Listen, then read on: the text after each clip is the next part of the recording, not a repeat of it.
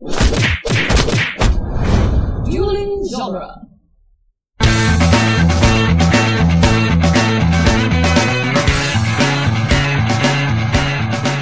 Welcome to the Jay and Silent Bob Minute. We're covering the movie Clerks, 1 minute at a time. I'm Jeff Ferry. And I'm Chris Derkach. And today we're covering minute 26 of Clerks, quite possibly the greatest payphone minute ever.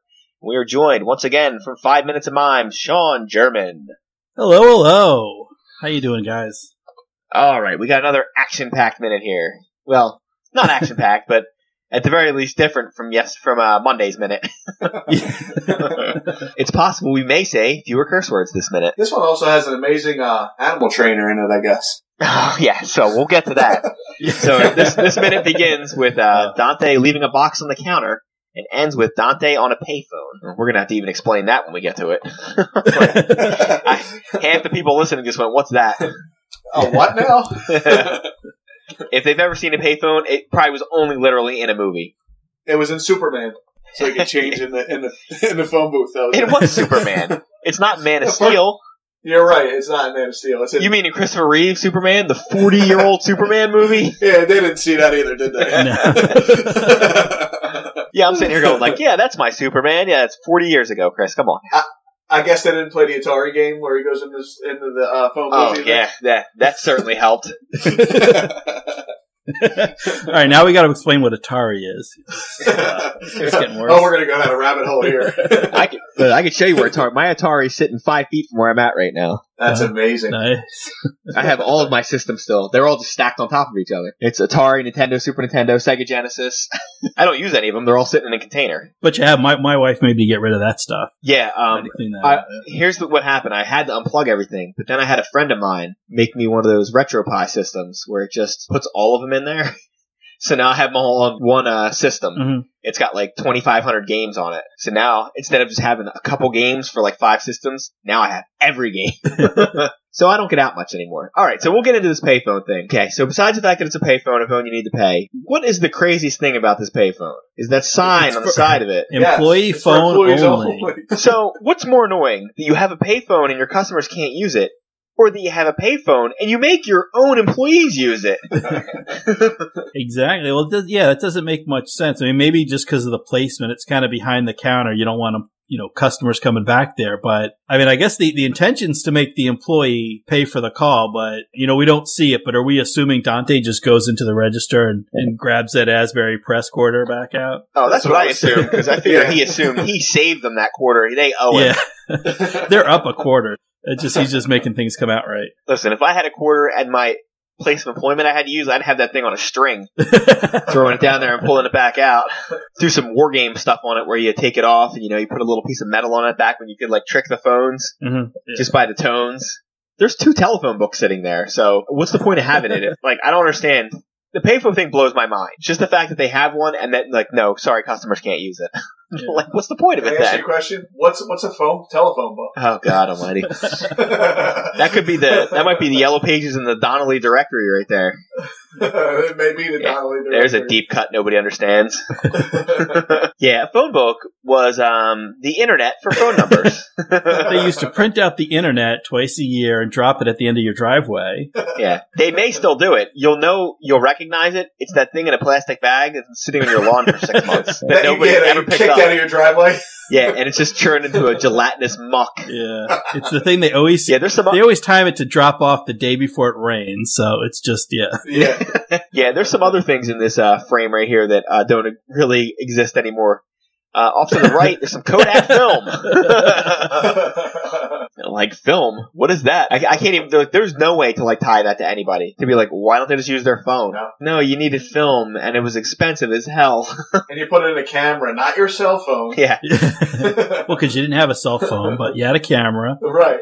Yeah. And then after you took the pictures, you had to take it someplace to get it developed. Turn it into a... Which really cut down on the amount of dick pics getting sent around. Was when you had to take it to the guy. I mean, it would be tough to lock eyes with the guy at Photomat. He was sending that kind of stuff in. Photomat was a little shed that they had in the parking lot. Listen, believe it or not, where you Here. get your pictures developed. if you need to know what a photomat is, the only way that I can help you out is watch Back to the Future. They run one over. There. I think the Libyans crash into the photomat. Shout out to Back to the Future, man.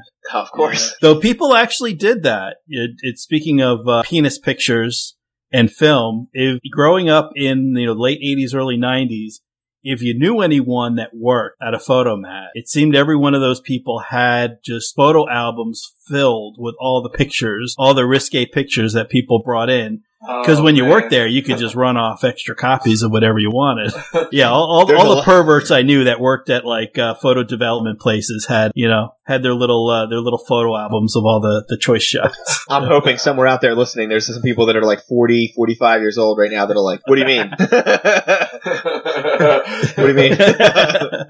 I mean, supposedly, I heard this friend of a friend kind of thing. That awful grainy picture I took of me and my girlfriend might be in somebody's deep in somebody's photo album somewhere. It's up in a dusty photo album out in the garage. Yeah, it's up in somebody's shack or the pit they dug in their basement. So, hey, we got a new customer coming in. Yeah. The new customer looks like, I forget his name from Goodfellas. Do you remember one that messes up? Maury. Maury. He looks like Maury. Yeah, Maury with his wigs. You think that's a wig? Yeah, with his wigs. It actually kind of looks like a wig. I think it might be a wig. Yeah. I think it might be a wig. They don't come off in anything. They don't come off in pools. Hurricane force winds. Shout out to the Goodfellas Minute. Now, this guy's actually the owner of the First Avenue Playhouse, where Kevin ran auditions for Clerks. I don't know if that was the payment for letting him use the space, but he's got a little part here. Yeah, old Joe Bagnol, which kind of sounds like he could have been in Goodfellas. And he was born on June 8th, 1936. Yeah. He was also in a movie called MacGuffin. Yeah, I saw that. So I'm guessing. I don't know what that is. My only thought to that is, I'm wondering if somebody else at his Playhouse did something, like one of his other actors, and he kind of did the same kind of thing where he just hopped in for a quick role. Right. Yeah, that'd be my assumption. Do we need to get in to poor, pathetic Dante on the phone here? A lost little schoolboy, the wounded sparrow, talking to somebody. It's utterly pathetic to listen to. He's looking for a misprint. It's not good. Yeah, it's just sad, and you can just feel it coming from the other end of the phone. The person he's talking to at the paper is just like, oh my god, let it go already. We talked about this in a previous minute, but what do you think an Asian design major is? Well, there's a couple ways to look at it. Could be a gentleman whose ancestry is from the continent of Asia, and he's a design major, and he, I would guess interior design. Maybe. I don't know what a design major does, but, he tells you where to put your couch. Maybe this is I guess, I don't know if we had feng shui yet, but this was I guess nowadays they might call it, feng shui engineer, but then it was, an Asian design major. Maybe, so, or, he could be Asian or it could be the type of design he's doing is Asian. We have certainly gone back. I've gone back and forth this a few times. Now, my argument is, if it's Asian design major, he majors in Asian design. Designs influenced through Asia. That makes sense. Because then it makes sense in the thing. If he is an Asian person who is a design major, it is the equivalent of putting in the paper, she's marrying a black plumber or a white fireman. Like, it's insane to put somebody's ethnicity in there or their place of origin. Well, when you put it like that, we find it later. But then that's wrong because he shows up later and his name. I was like, I'm not going to say what it is, but it's a stereotypically Asian name. Later on when he shows up.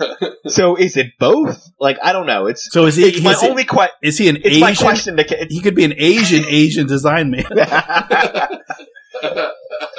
So what do you do? That would kind of bug me. I'm an Asian design major. Yeah, in terms of what they print in the paper, it would make sense that his major is Asian design. They're not commenting on his ethnicity. But if he is Asian and then he's majoring in Asian design, like when I was in college, I knew a guy who was Hispanic from one of the Caribbean islands. His parents were, he was born there but grew up in New York City. But anyway, he spoke Spanish. I don't know if Spanish came first or English, but he spoke them equally well. But then he majored in Spanish. And it's like, well, no, this is in an American school. So it's like, this is a major, a curriculum that's designed for English speakers who are now learning Spanish as a second language. And this guy was already fluent. you know, kind of a little bit of a head start there. I'm jealous. I'm not that I'm blaming the guy. Like, oh, I wish I had thought of that. Let me major in something I already know. That would have been smart.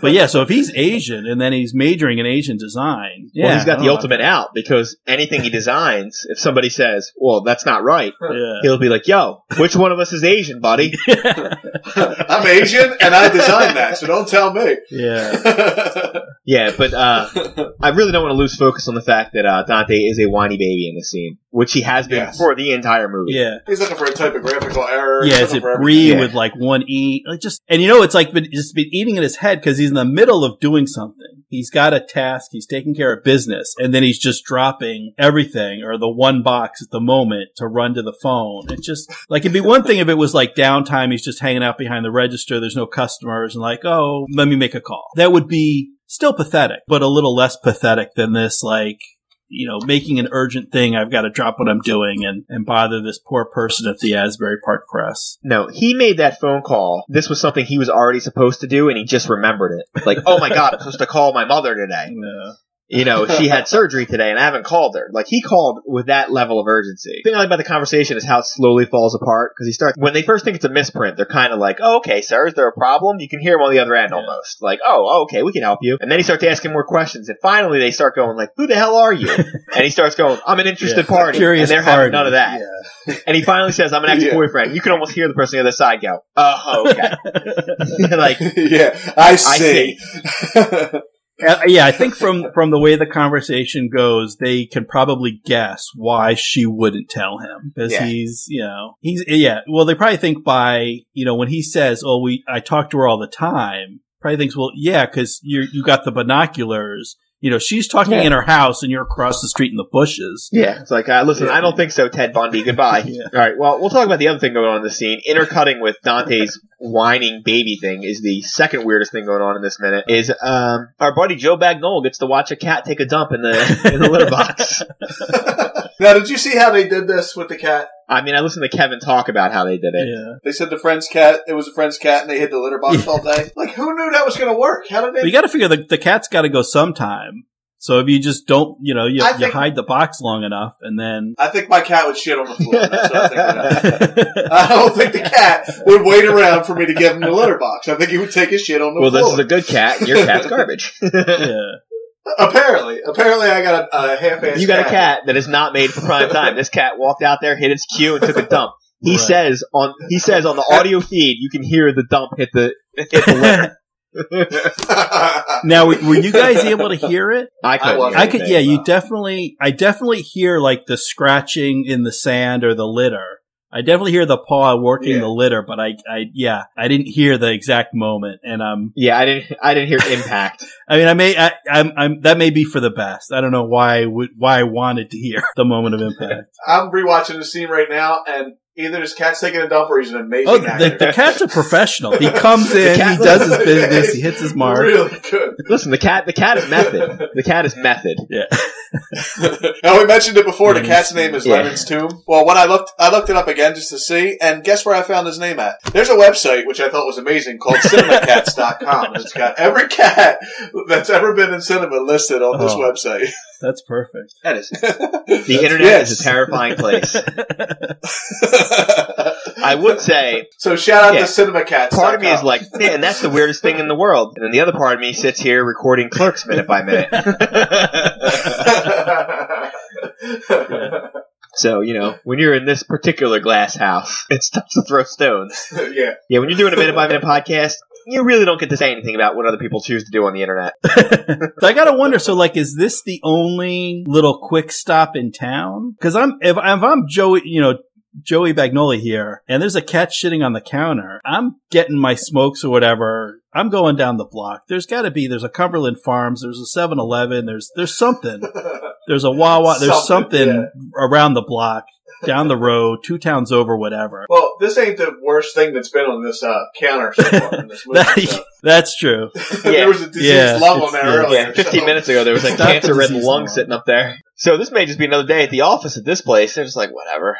You know, normally what you'll see is people, like, this is my understanding of what happens around here. You go to a place like this, because either A, it is way more convenient than your 7-Eleven or your Wawa or whatever, or they sell something the other place doesn't. They have your disgusting cigars, or they sell lottery tickets and the other place doesn't, or they'll take your, they used to be, your old tickets, your old food stamps. They'll take your cards. I forget what the card's called now. I don't know. Whatever it is. But they'll take it and they'll run it as something else so you can buy crap you're not supposed to with it. All right. Oh, I got you. Well, they were just, they were at food this point, stamps they were just but now you get a card. So that's what they were doing. Yeah. At least that's what I've heard. Yeah, you get a card. Someone that's high society like myself would know. Or he's like Jeff and noticed there's Entenmann's in the building, so he went in there. I would burn a place down to get Entenmann's, alright? There's Entenmann's sitting in my fridge right now. I'm probably going to eat 2 on the way up to bed tonight. Now that we mentioned it. And they're supposed to be for my daughter, and it brings on a lot of agony in our house when I eat her donuts. My favorite line of the whole minute is, he's wondering if they have a vindictive printer. Is that a real problem at a lot of printing places? They have vindictive printers. I feel like he explains that a little more in the next minute. Yeah, don't worry. I'm sure he'll really explain it fully to my satisfaction. All right, I don't have anything else. We end this minute like we do most minutes with Dante whining about stuff. I sense this is a recurring theme in this movie. Listen, if you just watch the movie straight on, 90 minutes straight through, you automatically think Dante is like kind of a baby. But to have to watch him minute by minute, and just as he makes the bad decision after bad decision, it's just like the guy comes in from Chuli's Gum. Bad decision, bad decision. The phone rings in the beginning. Bad decision, bad decision. His girlfriend shows up, and he has the worst argument ever as he just makes it worse and worse and worse. He's only like a few hours into his day, and he's made like 4 critical mistakes already. Yeah. And this is the filmmaker. This is like the stand-in for Kevin Smith. Yeah. Well, I mean, so I guess maybe he doesn't think that highly of himself. Although he did get out of the quick stop. Yeah, he did get out of there. So he's one step. This is, I think, he has said that the other guy's supposed to be his friend Brian, but what I think it really is he wants to be Randall, but he thinks that he's Dante. And the truth is probably he's in the middle. Sometimes, when you're having that crappy day and you're being lazy and you're acting like garbage and let people walk all over you, you're Dante. But standing up for yourself, you feel like Randall. The only problem is Randall's too far the other way. You can't just be a psycho all the time either. Yeah, I mean, we probably could have touched on it a little bit last minute, but I think we were kind of overwhelmed by the dialogue from Randall. But in terms of, Randall doesn't care. Randall is just doing Randall, and, as he, not caring who hears or sees or what opinion they have. But as we saw in that scene in that minute 25, maybe a little bit too far. Dante is like, the exact opposite end with his indecision. He's so worried about what everyone else is doing, what everyone else thinks, what's going on with everyone else. On top of the issues he has with his own life. If he didn't care, he wasn't so self-conscious, maybe he could make a decision, about where he wants to go, what he wants to do. I'm sure he'll have it all worked out by the end of this movie. Sure, everything's going to be coming up Dante by the end of this. All right, I don't have anything else. Do either of you guys have any other thing we haven't touched on yet? That's all I got for 26. All right, Sean, why don't you tell the fine people where they can find you? Well, sure, yeah. If you want to hear about payphones and other throwbacks to days gone by, I did a thing we call the Spinal Tap Minute. Rock and roll! Rock and roll! Where we watch the movie Spinal Tap. This is Spinal Tap 1 minute at a time, kind of like what you fellas are doing for Clerks. And I did that with my wonderful co-host Heidi Bennett, and we wrapped that up just about a month ago, maybe a little more. So you can hear that in its entirety and find us at spinaltapminute.com, and we're on the iTunes and Google Play and all that fun jazz. A shocking admission. I haven't seen Spinal Tap Minute in about 20 years. Yeah, it's been a while for me too. I listened to the first 5 minutes of your podcast and I'm like, I don't remember any of this. Normally I can listen to them, but like if you've seen the movie semi-recently and you start listening to a minute podcast, it starts bringing it back to you. You're like, oh, okay, I remember this. It's been a while, but I remember it. I started listening and I'm like, I don't know any of this. And Spinal Tap's that type of humor, you gotta know what's going on. It's not like some movies where you're like, I can just get the gist of what's going on and I'll understand it. Yeah, you kind of gotta remember. Yeah, well, either having seen it recently or kind of remember what was going on. That certainly helps. And I don't take it personally. Well, that's the bad thing. I don't know if you guys. I know the movie's good because I watched it before, and I know that it's funny, and I like that style of movie, and I like everybody in that movie. It's just one of those ones where you're like, and I'll tell you what the problem is now. Is like it's a movie like no one in my family but me would watch, and those movies are hard to sneak in time. It's much easier to throw Star Wars on where everyone will tolerate it at the very least. I put in Spinal Tap and it's 5 minutes in, they'll shut it off. Well, no, it's short. It's only 83 minutes, so it's a quick watch. I think the last time I watched it, it was a double feature with Monty Python and the Holy Grail on Comedy Central. Oh, So, I mean, I do love that movie, Spinal Tap, but it has been a while since I've seen it. no, but once I get my iPod fixed, I'm really looking. I'm gonna start mainlining some movies by minutes. But until then, I'm listening to like one at a time because I can't function without it. I'm like a child without my iPod. All right, so if you want to listen to more of us, you can go over to the Burbs Minute, or if you want to listen to me without Chris, you can go over to Slycast, the Sylvester Stallone podcast, where we cover all of Stallone's movies one at a time, allegedly. Also, you can check us out on Facebook and Twitter at Jay and Silent Bob Minute. Join our listener group, the Jay and Silent Bob Quicker Stop. We talk about whatever was going on in that week, or just anything we want to that Clerks or Jay and Silent Bob related. Go over to duelinggenre.com, check out all the stuff over there on our home website, and check out moviesbyminutes.com to check out the 50 or 60 other Movies by Minutes that exist. All right, I think that's all for us. Chris, you got anything left? No, I'm not even supposed to be here today. I'm living day to day, just